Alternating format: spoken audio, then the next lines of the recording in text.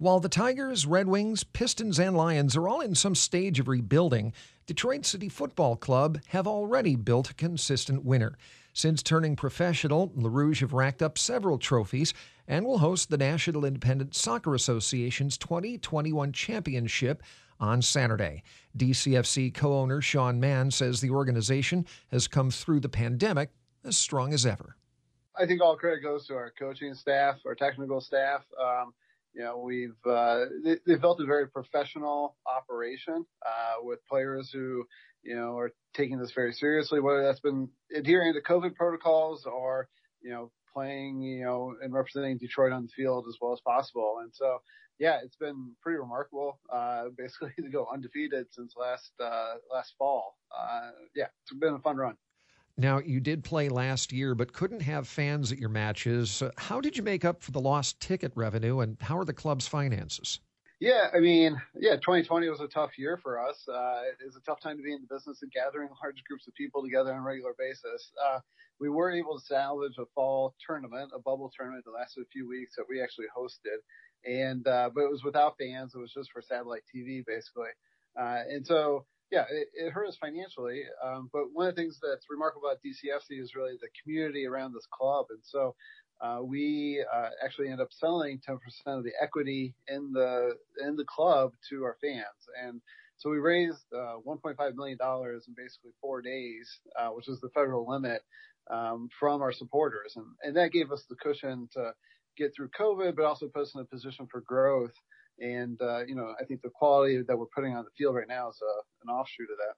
Well, no question about it, going unbeaten this spring. Now that the state has lifted nearly all of its outdoor capacity limits and mask requirements, how is attendance and how does it compare to seasons before the pandemic? Yeah, we've only had a couple of the men's games now.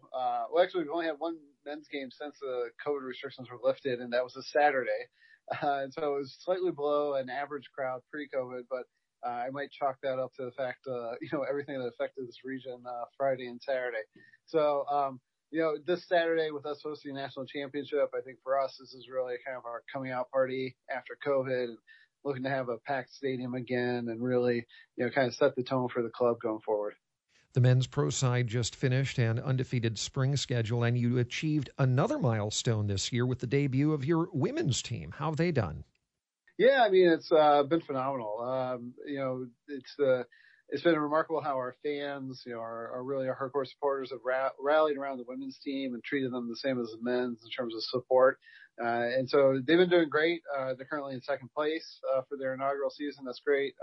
They've got 2 more games left before the playoffs. So with finishing strong here, they should make playoffs their first year. But, highly recommend next game is July 10th for the women's team. It'll be the last home game. And, it's the same atmosphere, same fans, same Stroh's beer. It's a great time. Recommend people coming out and supporting the ladies.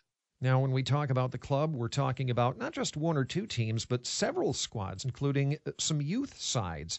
What is the next step in DCFC's evolution?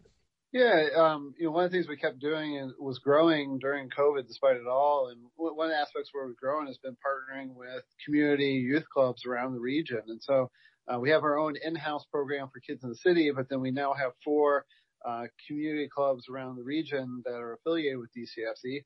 Most recently, Sox, South Oakland County joined as DCFC South Oakland. So we now have over 2,000 kids who play for DCFC programs. And so, we're building kind of I think a true pyramid of where kids can play for DCFC. And, maybe someday they play for the pro team. But more than anything, we want them to love the sport, love being active, and have a connection to, our club.